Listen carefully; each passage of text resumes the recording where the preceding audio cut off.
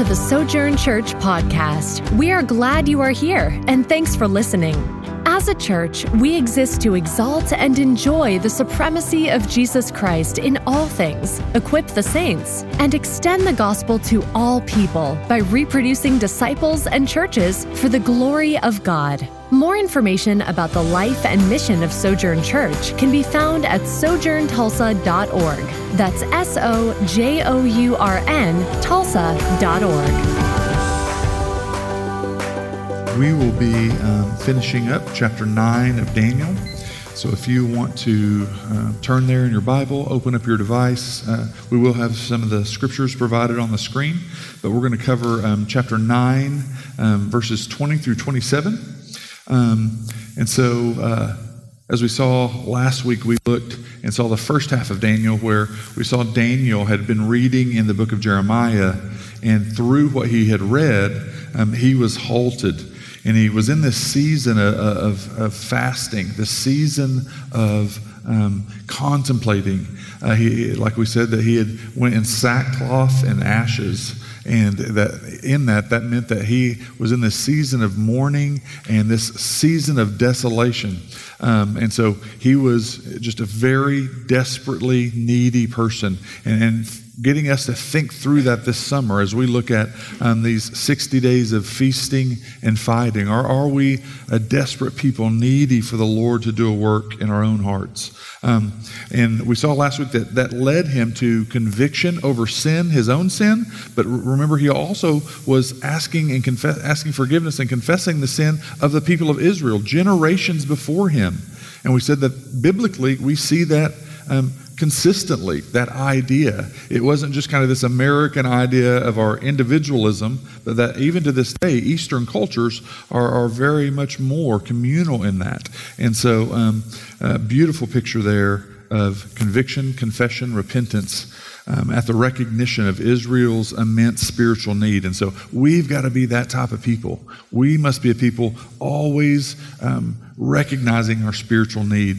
So as we start out today, let's read Daniel 9, 20 through 27. And like I said, it'll be on the screen as well. I'll read and then I'll pray and then we'll dive off into it. Verse 20, while I was speaking and praying, confessing my sin and the sin of my people Israel, and presenting my plea before the Lord my God for the holy hill of my God, while I was speaking in prayer, the man Gabriel, whom I had seen in the vision at the first, came to me in swift flight at the time of the evening sacrifice. He made me understand, speaking with me, saying, O Daniel, I have come out to give you insight and understanding. At the beginning of your pleas for mercy, a word went out, and I have come to tell it to you, for you are greatly loved. Therefore, consider the word and understand the vision, to seal both vision and prophet, to anoint a most holy, understand the vision. In verse 24, 70 weeks are decreed about your people and your holy city to finish the transgression, to put an end to sin and to atone for iniquity, to bring in everlasting righteousness, to seal both vision and prophet, and to anoint a most holy place. Know therefore and understand that from the going out of the word to restore and rebuild Jerusalem to the coming of an anointed one, a prince, there shall be 7 weeks. Then for 62 weeks it shall be built again with squares and moat, but in a troubled time. And after the 62 weeks, an anointed one shall be cut off and shall have nothing. And the people of the prince who is to come shall destroy the city and the sanctuary. Its end shall come with a flood, and to the end there shall be war.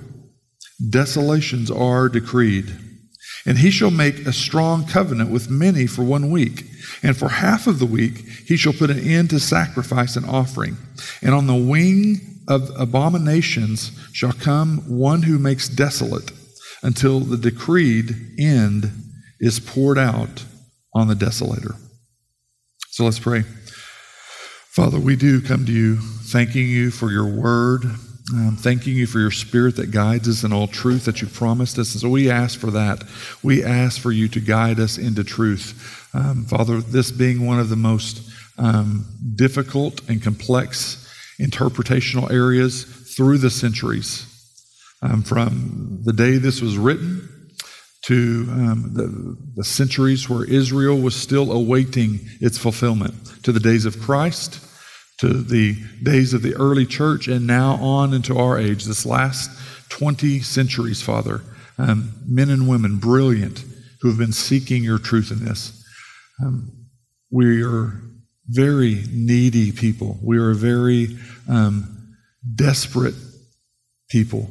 And so would you come and give us insight, not just about the events and the specific dates, but would you help us to step back and see the beauty of your redemptive purposes? Would you help us to glory in the cross of Christ, to glory in Him, to where we would celebrate Him and the salvation He's provided, so much so that we would be just a light to the people around us, that we wouldn't receive it for ourselves, but that the gospel would go out from us because we treasure it so greatly. Would you help that to be what we walk away with? In your name we pray. Amen. So, like I said, just a very, very difficult, complex area. Many commentators who had been asked to write on these verses in particular, even 24 through 27, would turn that down. They would just say, there's so much confusion over this, and it's hard to tell exactly. So we would want to approach this with much humility as we do all of God's Word, but specifically in going into something that has been so difficult. So as we see this, I want a couple of things that for you to see in verses 20 through 23, and then we're going to spend most of our time in 24 through 27. But specifically in 20 through 23, note these things here.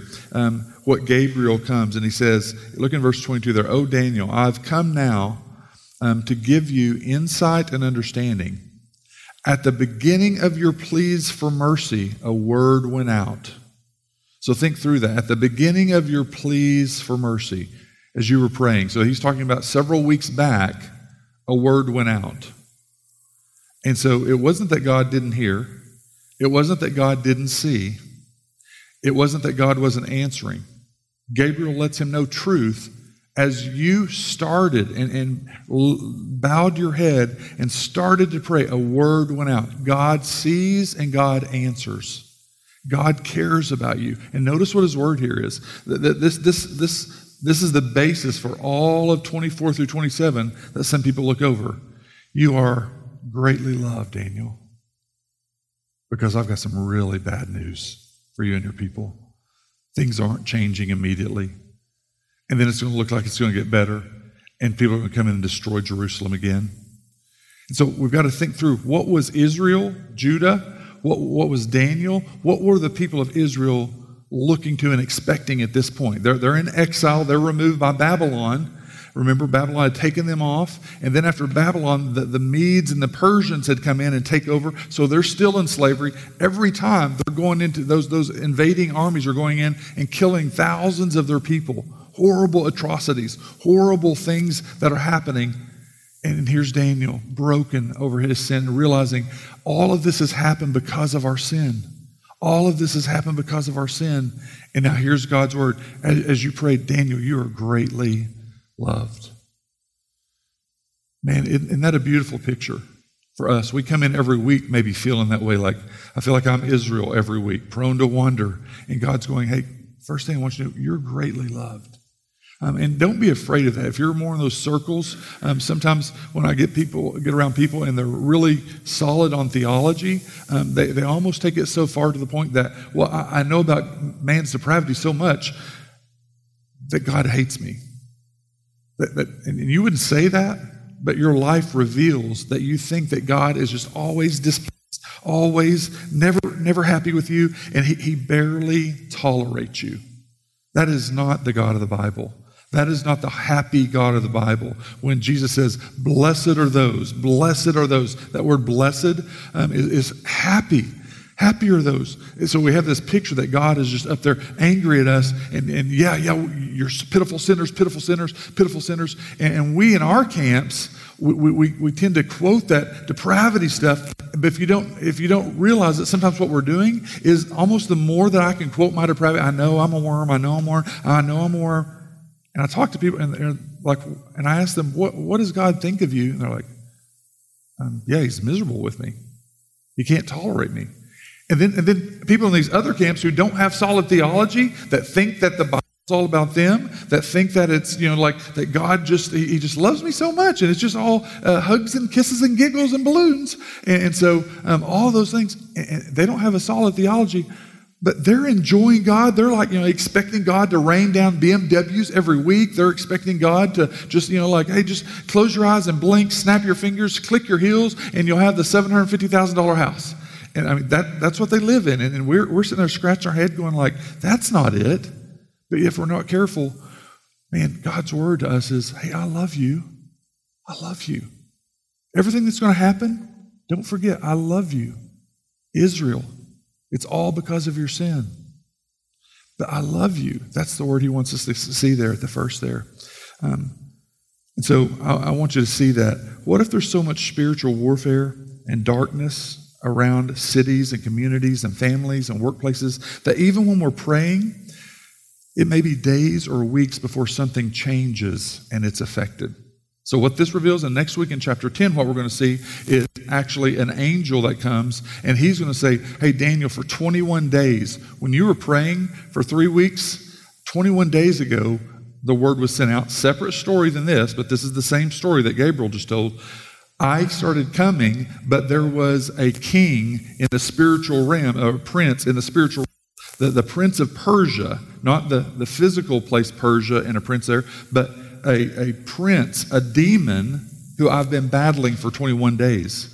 And I was getting nowhere. You're still praying every single day. You didn't know, you didn't see. It's an unseen areas that you can't see. And I've been fighting for 21 days and wasn't really getting anywhere. Michael comes and we defeat that angel together, and now I'm here. That's just weird. We don't think, that happens, but biblically here and biblically in the next chapter, it's going to reveal in other places, Ephesians 6 and lots of places, that there are spiritual forces fighting against us, trying to destroy your lives, trying to destroy. Jesus said the thief comes to steal, kill, and destroy. I've come that you may have life and life more abundantly. So just know there's a spiritual war going on. So beautiful picture there to set the course for verses 24 through 27. So as we go into this section, remember, what was it the people were thinking? What was it, their context? What was Daniel and the people of Israel desiring, and what was their expectation? Well, number one, remember, God had promised them way back with Abraham and then Isaac and then Jacob and through the prophets many times that you're going to be a people. I'm going to create a people of God, Israel, right? And then you're going to have a future promised land. And so remember, they inherited that land, Israel, earlier on, and now they've been ripped out of it several times, right? And so they were always going back to God. We want to be a people together, your people, worshiping you in our own land, a promised land. Now, we've got dual meanings there, so that dual significance. The place of Israel geographically as a nation state, right? That's what they were thinking.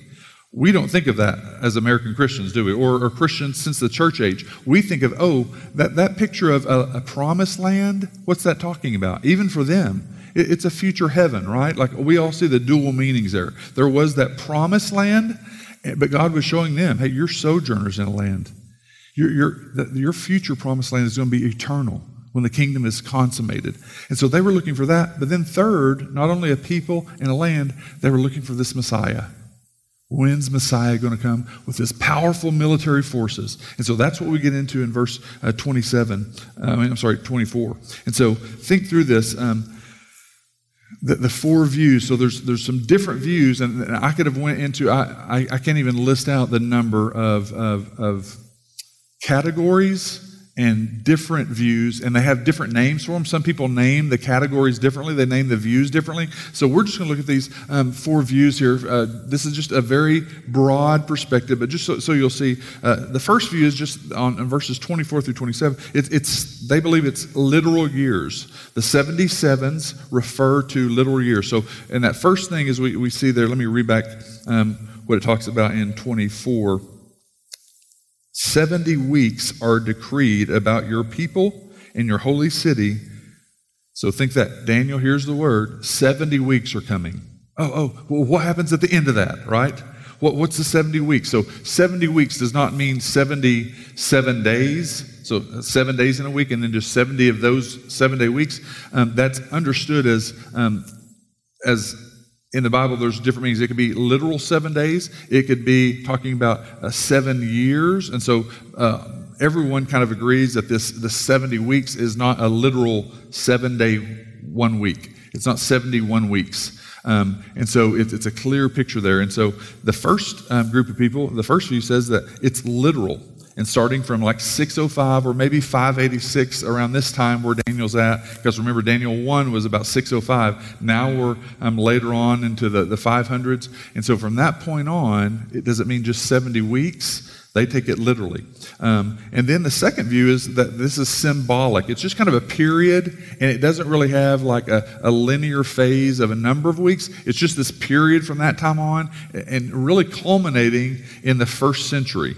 When Christ would come. So then the third view is a symbolic period also. It's ending with the second coming of Christ at the very end of the age. Each one of these views have tons of different places where they're going from Daniel to Jeremiah to Revelation to Thessalonians, and they're trying to piece all of those different places together. So the third view, the symbolic. So now one thing to keep in mind as you look at the different views, and I'm going to go to the fourth view in a second, but remember this, here's Daniel, here's the people of Israel. Did they understand that the second person of the Trinity, God the Holy Son, was going to be formed into a human as a baby through the Holy Spirit and live for 30 years and die on the cross? God the Son, the second person of the Trinity, dying on the cross for sins. They did not have that understanding, did they? Like even when Jesus hits the scene and he's like, hey, kingdom of God is here. I'm like, oh, you're the Messiah? It took them months and they still didn't understand. They're like, well, where's your army? Where's the big army that's going to come in and get rid of the Romans and we're going to establish our land? Even his people, after 3 years of being with his disciples, they were still saying, is the kingdom now about to come? He's like, it's here. Just not yet fully. So remember, they didn't understand a clarity that the second person of the Trinity was going to come. Another thing they didn't understand was the two advents. So when you start interpreting these things, it baffles me sometimes, some of the brilliant minds, and it's very clear like, oh, your disagreement on these different views is just because they didn't understand the two advents, that Jesus was going to come and live on the earth and surprise them that, he come as the second person Trinity, that God would die in the flesh and then be raised again 3 days later, be on the earth for 40 days, ascend to heaven. That was the first advent. Remember, advent means coming. And then it's been 20 centuries. And we're still awaiting his second advent. They definitely didn't understand two advents. So there's this whole church age of 20 centuries that they didn't understand. So then that kind of leads us into the kind of this fourth view. And think through it like this. If I were to say, hey, in football, in the NFL, if I said the team that's going to win the Super Bowl in 2022 is that LA team, you would go, well, man, okay, so let's make some bets. But which LA team? Which LA team? And then I didn't mention the score. I didn't mention, hold it. The LA team that you're talking about now, 22 players fall off. 30 players change, and they've got new players. Did you mean the old team currently or the new team when they actually hit the field during the new season? Well, what's the score going to be? What if it goes like this? I didn't tell you that they're playing it February 6, 2022. The LA team's in there, and then at halftime, they're going to play half of it, and then they're walking off the field, and they're going to be gone until June. That would be really confusing with your understanding of the Super Bowl, wouldn't it? Like, you're kidding me. Because thank you, really, to be honest, all I'm concerned about is the commercials and the halftime show. Like, that's what we're doing in Daniel sometimes. People are worrying about the commercials and halftime show, and God He's going to come.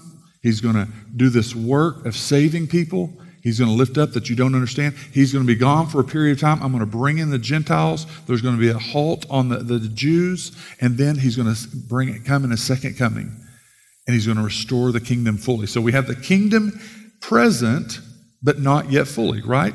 So we're part of the kingdom, right? So the kingdom is here now, but not yet fully, because it's not fully righteousness, right? And so that was a difficulty for them. So the fourth view takes these views and it sets out of the 70 years, you've got to think in sections. There's 3 different sections. So the first section is the 7 weeks. The 77s, if you want to say it that way, 70 sets of 7 years. So you've got to understand when it says weeks, it's talking about some 7 years there. So the first set is 7 weeks. The second set is the 62 weeks. So out of 70, the first is going to be 7 sets. The second is going to be 62 sets. That's 69. Well, he said it was going to be 70. So the third section is the 70th week. The first 7 weeks have already happened. The next 62 weeks have already happened. The last of the 70th week has not happened yet. So pretty much everyone, even people that say this is all symbolic and not literal, they would say that. So the fourth view is that it's literal up to a certain point when Christ came, and then about the end of the first century when the apostles were writing the scriptures, that ended. So 69 weeks are all taken care of with the last of the apostles. And I'm going to show you where we get that from. So just know that there's these 3 sections, the first group. And so on the slide there, you see that. Look in verse 25. Know therefore and understand that from the going out of the word to restore and build Jerusalem, the going out of the word, so that's the starting point. It's going to be 7 weeks. So there's your first 7. So 7 times 7 years is what? 49 years. From the time that word goes out, it's going to be 49 years. And then it says, to the coming of an anointed one, a prince, there shall be 7 weeks. And then for 62 weeks, it shall be built again with squares and moat, but in a troubled time. So what's going to be built? Jerusalem, temple, and the walls. Now in that, you have people literally writing books this thick on just what did they mean by Jerusalem's rebuilt. Was it the walls? Was it the temple? Was it the people? Some even say it's the people. They were back there. So, we have we have different views there, right? And so when you break it down into these 3 different sections, these 3 different groups, you can see there's just different views. And then the last one there, the 1 week, is it literal or symbolic? According to 9:27, and he shall make a strong covenant with many for 1 week. And we'll get to that one in a little bit. But if you see the breakdown, the main thing I want you to see is there's 3 sections. The first one being the 7 times 7, 49. And then you got the second one, the 7 times 62. And so if you add those years up, and there are people that go, oh my goodness, you won't believe the people that go into trying to guess these years and all these things. And I'm going to show you how difficult that gets to try to say this is black and white. But when you look at that, the 7s of 434 years, when you add those together, there's some that try to make this all work out exactly to a specific date. I think that it's clear on the 69, but the 7th one is just a difficult one. So, and I'll show you what that means. Look at verse 24 there. 70 weeks are decreed about the people in your holy city. Notice what will occur. Here's what's more significant than exact dates. Notice what will occur. To finish the transgression, to put an end to sin, and to atone for iniquity, to bring in everlasting righteousness, to seal both vision and prophet, and to anoint a most holy place. So these are the things that will occur during that 69 years. The first 7, so the first 7 times 7 is 49. From the time that the word went out, we're going to get to when the word went out, because that can get confusing also. But here is what's going to happen in those 69 sessions. Look at the first one. Would you say that this kind of sounds like what Christ accomplished? Some people, here's your two versions of this. Either this is what Christ accomplished and it ends right there when he first came, or the other view is that this is at the end of the kingdom, or this is at the end of the world when we're fully into the kingdom, into eternal life fully. So there's two different views on this. So you can see how people would get that. You can see how when they look at this list of things that were accomplished, you can see to finish the transgression. Well, part of that is finishing the transgression of Israel, because he's speaking to Daniel about Israel. That's why he started saying, this is about Israel and you, Daniel, for finishing the transgression. Well, in that we have what the Jews didn't understand and Gentiles didn't understand. Well, now we have a grafting in of the Gentiles. So their sins need to be atoned for also, a finishing of the transgression. And then notice, to put an end to sin. So did Jesus do that? So you've got one camp who says, oh, that has to be when all of us are living in heaven and there's no more sin. That would be to put an end to sin. Well, what about when Jesus died on the cross? He put it into the power of sin over us, right? He put it into the guilt of sin for those who would call on him, for the condemnation of sin. He put an end of sin there. Then when you look at the next one, to atone for iniquity. Well, we know that took place at the cross, right? So that was fulfilled by Jesus. And then when you look at to bring in everlasting righteousness. So now you've got one camp that's, hey, I think that to atone for iniquity, I'd be on the side that this means Jesus. And then you guys that believe that it's later on, it's a little bit more difficult translation for you, that, or interpretation. Well, then the next one, to bring in righteousness. Well, are we going to be living fully in righteousness? Are we doing that now? No, but it's available because of what? Because of the life of Christ. So remember, we want to treasure the person of Christ and the work of Christ, not just his cross work where he made atonement for our sins and took on the wrath of God. We also want to treasure the life and teaching of Christ. So his life mattered. His life of obedience, always living out the perfect obedience. In fact, when we get in heaven, our eternity is based off of his perfect living that he lived out here on earth. His perfect righteousness is what is blown onto us. It's what is imputed to us for all eternity when we will sin no longer. And so this verse is saying, when was that accomplished? And then to seal both vision and prophet. So people that line up and saying that this is Christ, they would say, well, that was that first century. So a while ago when I said at the end of the first century, the last of the apostles. So I would say that would be John that's writing that, unless the Hebrew guy surprises. Hebrews is the one book in the New Testament. We don't know the author. And so John the apostle, not John the Baptist, but John the apostle writing as the last disciple that was killed.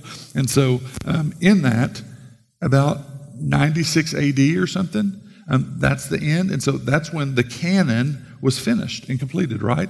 We didn't assemble the canon, the Bible that we have today, till in the 300s.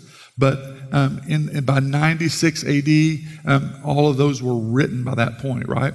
So to seal both vision and prophet, and to anoint a most holy place. So to anoint a most holy place, there's different views there what that meant. And so some people would line up, if you're saying it's Christ, it means that there's no need any longer for a sacrificial system. There's no need for the tabernacle. There's no need for the temple. Jesus is our temple. Jesus was our sacrifice. So the most holy place is now Jesus himself, and now the Holy Spirit being in you. Some even go that far, and there's chapters written on how we are now the most holy place. So if you want to take that, you can do that. So you see how this gets confusing? Just in that seems simple to me, that, oh, this is talking clearly about Jesus, and there's brilliant people who disagree and go, you're crazy for thinking that's Jesus. I'm like, well, they're not saying it's not Jesus, they're just saying it's not fully revealed yet. That 70 weeks, those first 7, that's not what that's talking about. So we have to be careful not to be judgmental with people that have different views than us. So just let's go into verse 25 now. So you saw 24, think through verse 24. This is what was accomplished. Both agree it's Christ's work. One says that we're living that out now, and then one says that that's at the end of time. And so we need to just be okay with if people that believe differently on those things. If you have problems with referring to 24, referring to the Messiah and Jesus coming, remember, again, what did I say? They didn't understand the second person of the Trinity coming and dying for sins. They didn't understand the two advents of Christ, right? So that was them. Again, if we can see and appreciate and love God and seeing what He has done, instead of worrying about the detailed events and the dates and arguing about the dates, you're going to see how crazy it gets in a second. Man, the point of Daniel, remember, hey, Daniel, I love you. You're not going to even understand, Daniel. Even you, Daniel, you're not going to understand the dates. You don't even know what Jesus looks like. You don't understand that He's coming through Mary, that the Holy Spirit's going to do that work, and that it's going to be a miraculous, supernatural act. And then God Himself is going to die on the cross. You don't understand that. Daniel, I love you. Daniel, I love you. So that's what He wants us to see there. And Daniel, your sins are going to be covered, not through your sacrificial system that you're trying to keep, but because of my Son. My plan in redemptive history is all me doing the work. 120% my work, not yours, Daniel. And so in 25, know therefore and understand that from the beginning, from the going out of the word to restore and build Jerusalem. So that's the starting point. To the coming of an anointed one, a prince.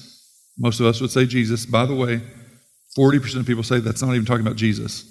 I don't know how, but they say that's not even talking about Jesus. So between those two, that's that first 7 weeks. So notice what it says. There shall be 7 weeks. Then for 62 weeks, it shall be built again with squares and a moat, but it's in a troubled time. So now, think through this. This phrase there, from the going out of the word to restore and build. Most of us, when we hear that phrase, we don't realize, well, is there more clarity on what that just said? Is there more clarity in the Bible? So there's 4 places that specifically talks about and reveals that. 4 different places. Well, which one of them is that? And so up here, you're going to see 4 different places there. So the first one there is just with Cyrus. He comes and makes a decree, and Ezra, and he sends him to go in. And so as we go through this, I'll show you a danger that we have, okay? I want to show you a danger using this interpretation or differences in interpretations. I want to show you what we accidentally do, and we don't realize what we do. So here's this danger in differences of interpretation that I think that in particular our crowds, because we're the people who care about what Scripture means. I want to know what you mean. I know exactly. Well, what did you mean by this little phrase? Like, since we're that way. If you want to get technical, Gabriel says to restore and rebuild Jerusalem. So does that mean the walls, the city, the people, or the temple, or parts of all 4? So step 1, here's what we do.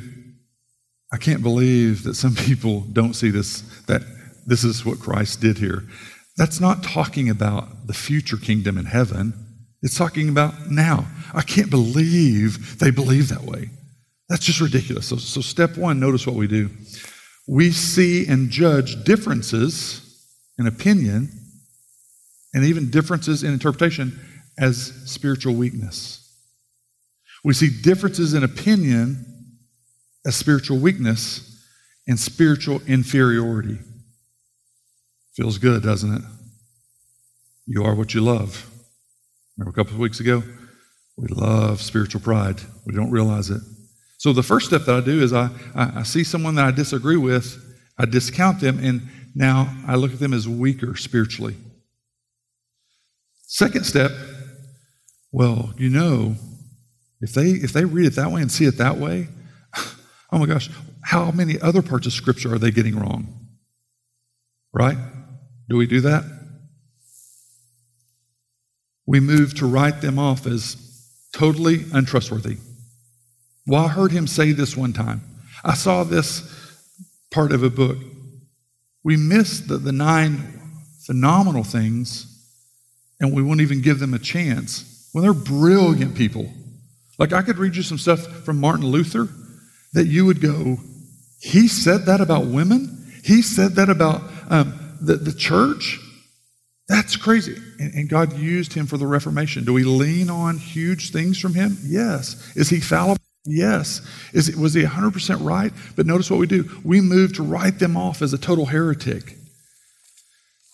And then the third step, man, I can't believe that they interpret it that way. They don't see it my way, which means that they are, weaker spiritually. But they're probably off in so many other parts that therefore that reveals that they purposely do that. And now we're judging their hearts, that they are purposely doing stuff. We moved to judging hearts and heart motives. So we went from a different view to judging hearts and motives to then we can't trust anything at all with them. That's not enjoying God. That's not enjoying the Bible. That's not enjoying people that God has given us to help shape our minds and to help us with those things. And so you could lean to well, I just go by the Holy Spirit. Let's get real. The Holy Spirit, He does guide and lead us, but it's such a subjective thing. Do you know how many people I've counseled that have said that the Holy Spirit had led them to get a divorce? The Holy Spirit showed them that they needed to do this. The Holy Spirit showed them that they needed to leave their family and do this other thing. The Holy Spirit, and so that's such a subjective thing. So be careful. You've got to be very biblically minded to have the Holy Spirit doing those things. That's why we come together. That's why we have small group. That's why we have discipleship. So yes, we want the Holy Spirit to guide. But when people come and say, hey, Sankey, the Holy Spirit told us that we believe you're supposed to do that. Okay. Well, let me get a pen here because this Bible is no longer full. You told me what? The Holy Spirit told you that we're supposed to do this. I'm going to add this down, and now I'm required to be obedient to this part, and now this new thing that you just told me. The Holy Spirit told us that we're supposed to do this. We don't realize what we're doing there. And so just be careful. Here's these 4 places where it popped up. So notice, I want you to hear this in Ezra 1. This is the first one back in 538. And so we're asking the question, so when does this long period of years start? The 7 years, but then also the 62.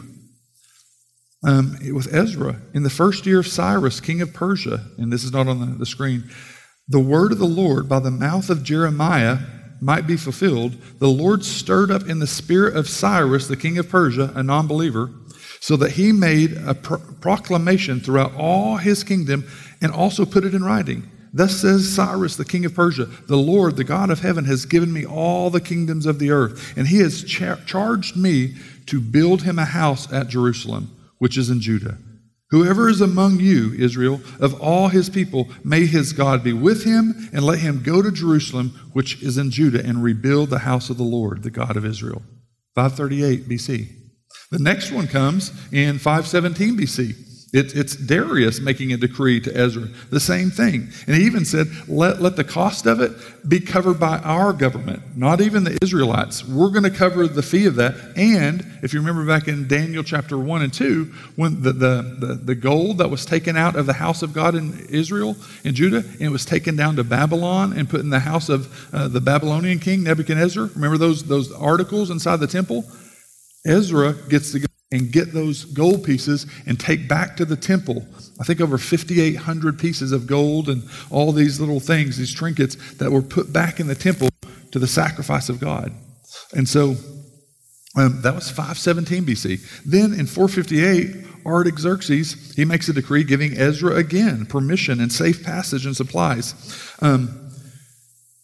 The fourth one is the one that Artaxerxes makes, and we went through the book of Nehemiah here. So if you remember Nehemiah, the decree that Artaxerxes gives to Nehemiah, permission and safe passage, and then sends him with supplies to return to Jerusalem. So the walls were being rebuilt. If you remember, it was a time when they were literally, on one hand, they had their sword, and on one hand, they had their trowel. If you remember that in the book of Nehemiah, where it was a time of great difficulty, because there at any time there could be war. There were people out there that were threatening them. And so it was they're rebuilding the wall, but they're ready for war at this whole time. And so a time of great difficulty. Now, here's some interesting things. When you take the 7 weeks, the first session, and then the 62 weeks that was mentioned in verse 25, the 7 and the 62, that's 69. If you take the 445 date from Nehemiah,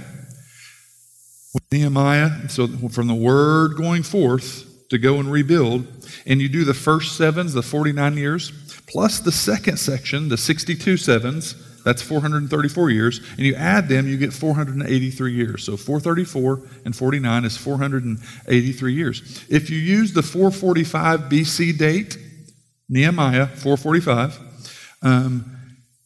and go into the future, 483 years, how close do you think that you get to some major events in Christ's life? So, what about like a big pinnacle, Jesus' crucifixion? 483 years. Man, it misses. But that's if you're doing it with a 365-day calendar. If you do it with Daniel's calendar that he was using, that back then they used a 360-day calendar. If you do the 445 date, it goes right to 32 or 33 AD. So 69 weeks, 69 sevens, 483 years goes right to 32 or 33 AD. So there's some brilliant people that have great discussions that tear that apart. That seems pretty simple to me, but there's some, and they start making their points, and you're like, oh, I don't know, maybe I'm not so sure about this.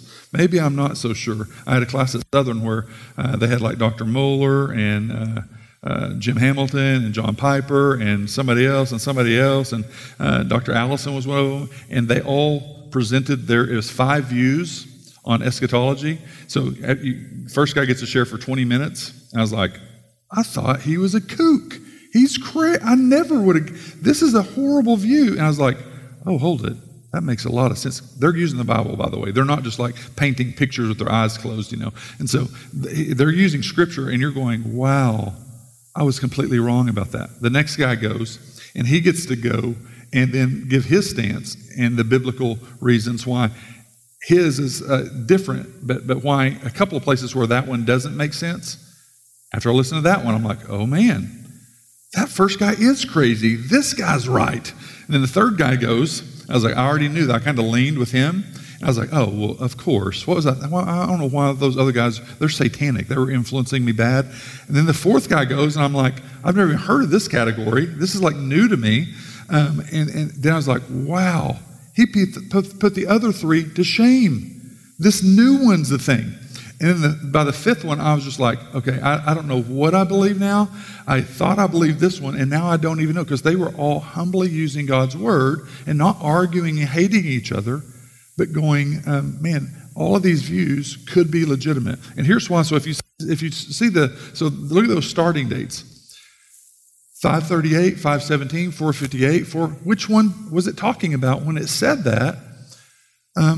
From the going out of the word. Which one was it? The going out of the word. Well, the word went out. A decree was made in 538 with Ezra, 517, 458, 445. Which one was it? So from what years, from when, but also until when? So that next slide, look at the next slide. So wherever the starting point was, well, what's it talking about? Is it talking about the birth of Jesus?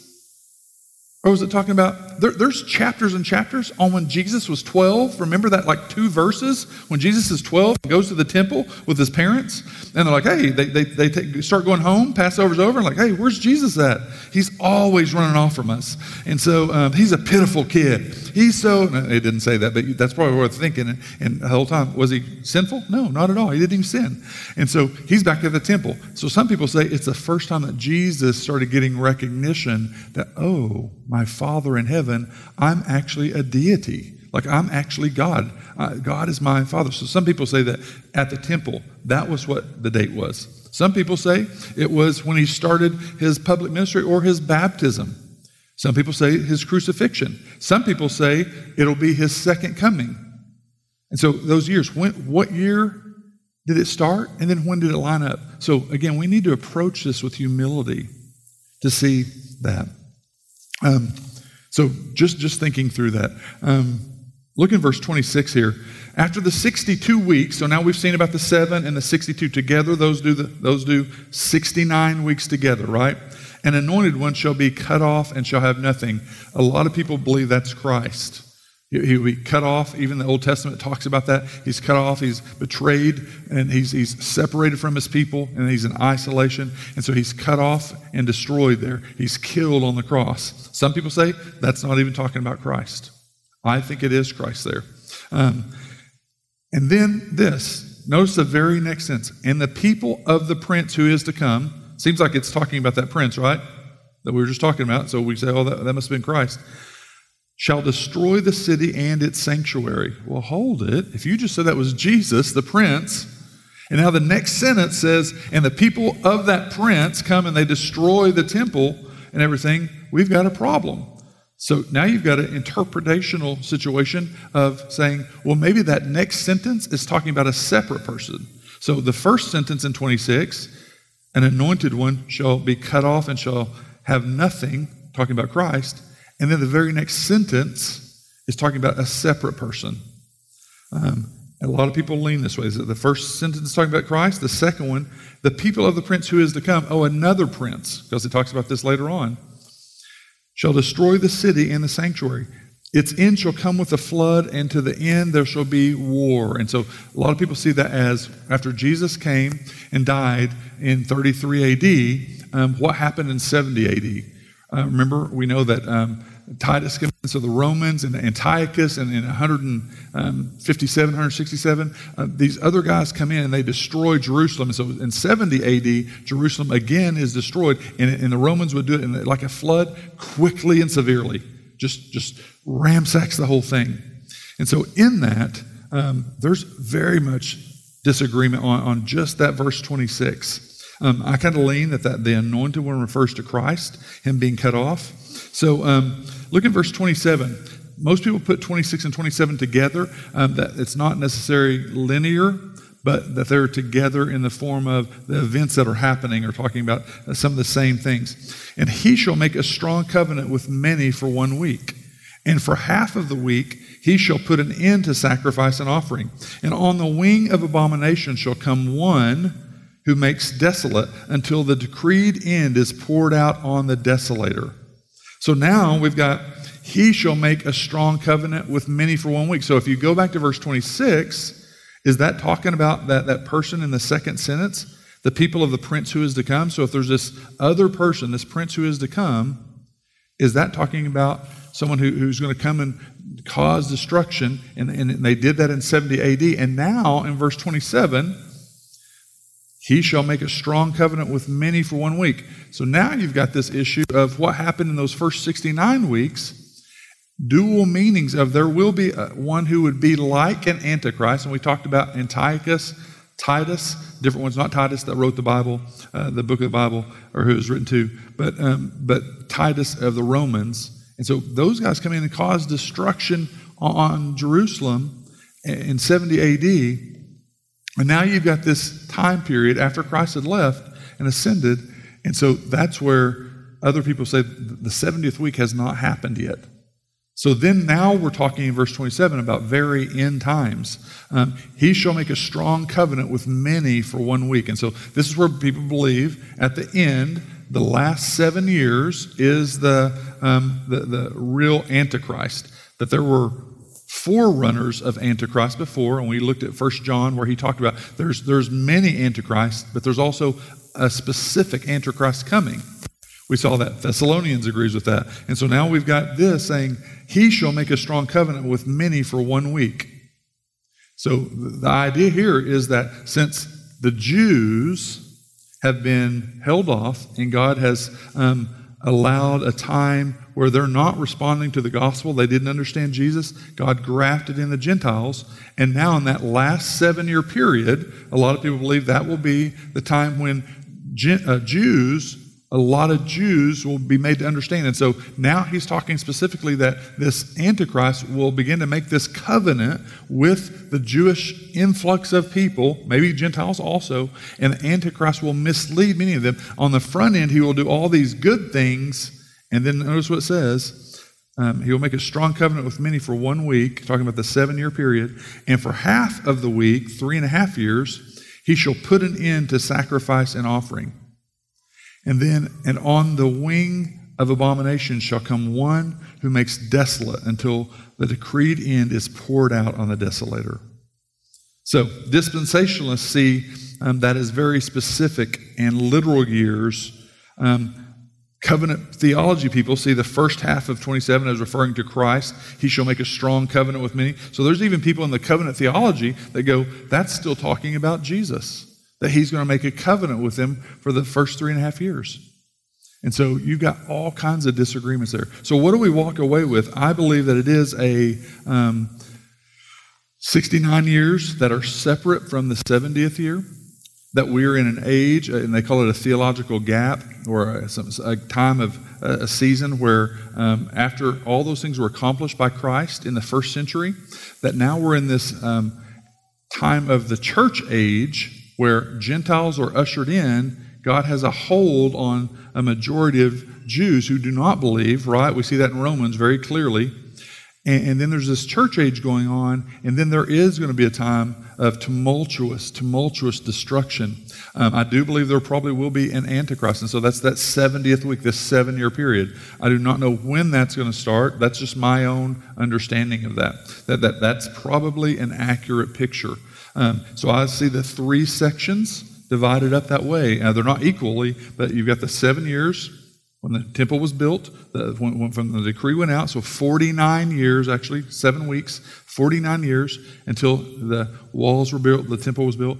Then the next 62 weeks was 434 years till when Jesus came. So the temple and everything, then Jesus is built, so the 69 of those weeks were then. And now we've been 21 centuries awaiting the second coming of Christ. I think it helps out with all of those different things if you remember that Christ did have 2 advents. That it wasn't just the Messiah coming one time. Daniel didn't have understanding of that. Israel didn't have understanding of that. He came the first time, and now he's ascended, and he's been gone for 21 centuries. So that's helpful to go, there's this time coming. Still very, very difficult. So the bigger point for us is we've got to be a people who, when people have different views, especially on this very symbolic, apocalyptic language, but even on very clear theology, if they have a different outworking in their life that is nowhere close to sin, that we're not so judgmental that we can't love them and partner with them on those things. You realize that guys, brilliant men today, like R.C. Sproul that passed away, brilliant, probably affected so many of you. He wouldn't be a member at this church. Michael Reeves, one of the most brilliant men alive today, Union School, theology, he wouldn't be a member of this church. Martin Luther couldn't be a member of this church. So when it comes to issues, if I threw up the word complementarian, or let's say paedobaptism, your views on baptism, right? Paedobaptism, sprinkling infants when they're that first year, or believers' baptism. We have pretty strong views on that, right? Interestingly, in our circles, we may have a view, but a lot of us can't even go to the scriptures and show people where we get that view. But man, I will fight you for it, and I will have nothing to do, and that's ridiculous and stupid, and we can't trust him. Guys, we can't be like that. As soon as someone finds out that, this guy, he's this, complementarian stuff. Man, do you know how many churches so in the future, as we get away from this, I'm ready to get away from these little cups very quickly. If we have a man and a woman here, whoa, hold it, is God, where's the lightning bolts? A man and a woman, the man having bread and a woman holding a thing. Oh my gosh. What is the scripture? Scripture doesn't say anything about that. God goes, hey, did you see what I did? I died for you. I love you. And churches split over that.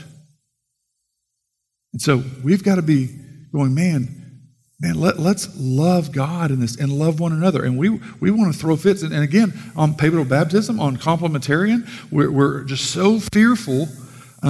If I had videos going and had, John Piper and R.C. Sproul, and then if I had some woman that, had a 30-second clip where she was saying something beautiful about this book that she's written, if I had 3 people come like, why do you have a woman teaching us? Are you putting us under the authority? Like God is just going to go, I saw that sojourn. Smack. All of them. No blessings for the next 50 years. I'll teach them. We can't be that way. We will never, never, never move to having a female as a pastor, as a shepherd here, as an elder. We're firm on that. Southern Baptist Convention last week, they're battling that out. We're never going to go that far. Don't freak out if a woman is helping in the beautiful picture of the Lord's Supper. Or if we have a clip, or if I go, hey, here's a book that this brilliant, godly woman wrote. Am I under her authority if I read that? Guys, that's not enjoying God. That's living over this afraidy hole that God is never pleased with me on all these things. And that's not saying you're so afraid of grace to go and enjoy God, and enjoy what God's, but the fear, but what if? But what if? But what are you saying? Well, I know we won't do that, but what if? Guys, we have to get to the point of loving one another, and we can't do that. If I'm scared about every single half statement and interpreting every single word that you say, God is saying this in chapter 9, learn from Daniel's heart and his heart posture, recognition of sin and conviction, confession, repentance, looking to God's faithfulness. It's not great news, Daniel, but I'm going to be with you. I hear you. I love you. We've got it 10 million times easier than Daniel. The AC that we complain about, he would kill for, right? Remove it from us for a little while and see how quickly we're like, oh my gosh, like I hope we don't get to heaven. My greatest fear is we get to heaven and God goes, hey, all you people that live with like air conditioning and mattresses and carpet and vehicles, the greatest time period, guys, was during the Bible days. We're all going, I'll be kicked out. I'll be like, Sankey started complaining. He was supposed to be living righteous. Here goes. He's the new Adam and Eve because it won't go well with me. Like if it's like no ice in heaven, that's not going to be real great to me. And so when I think about those things, man, we get so held up over little bitty things and want to argue and fight instead of loving one another. We have to be able to get to the point where we're able to see people that have differences, and they're not at a spiritual weakness, and they're definitely not a heretic that I could never trust or listen to. Learn to see God's redemptive plan for his glory and the good of the city as the gospel of Christ goes out. So the gospel's for us, and we need it, and we preach it to ourselves every day. It's what saved you. It's what's sanctifying you, justification and sanctification. But look around. These people need it desperately. This is a spiritually dark, oppressed area. So this whole 60 days, all of this, God is saying, Sojourn Church, are you going to take the gospel to this area? I've worked my tail out to get you people in this area, and it's not going to be easy. It's going to be hard. If you can't love one another inside, well, what's the good of me bringing 100 people in? You're not going to love them and disciple them. As soon as you hear something or see something you disagree with, you're done with them. Be humbled by pausing to contemplate that although we are more sinful than we could ever imagine, that God's loving, unconditional grace is always greater. More sinful than we could ever even look at, and God's overwhelming grace is more than we could imagine. And then last, just rest in God's love and sovereignty against those concerns or fears that you may have about the future or changing culture and changing times in America, and a feeling maybe of lack of control. Man, trust in God's sovereignty. Rest in him, in his work. Just like with Daniel, I love you. I've got the best for you. Don't get so weirded out by these things. Like, I love you. Love one another. That's how the world's going to know you're my disciples, the love that you have for one another. So let me pray and close this. Father, very difficult words, very hard words for Daniel. It's light for us comparatively with him. It's light and easy. We know that we're in a culture and in a world that's changing quickly, but even America today is nothing like the cities that you sent the gospel into in Galatia and Philippi and Colossae and Rome, all of those cities. Making sacrifices to false gods, using children, using sexual immorality as offerings of worship. We don't have those set up in pillars around us, God. And so the gospel reigned and ruled in those cities that were desperately in need of you. Our city is desperately in need of you. Would you use the Holy Spirit just powerfully in our lives? Would you use the gospel unleashed in this area? Would you help us to treasure you? Not to worry about all the tiny details, but to have hearts that are softened and humbled. God, show us our spiritual pride if we can't even have people around us that disagree with us, that we can't even have people around us that have different views. Show us our spiritual pride, our hardness of heart. Would you soften us, God, to where we're people that are loving and grace-oriented, that still hold to the truth? Thank you for your protection as we've been a small church plant going forward. Thank you for that protection. We thank you for the grace, but we know that there is spiritual warfare all around. Protect our families. Help us to protect the gospel, that we wouldn't change or modify or drop the gospel. We thank you for all those graces. Help us to represent you and be image bearers as we go forth. In your name we pray. Amen.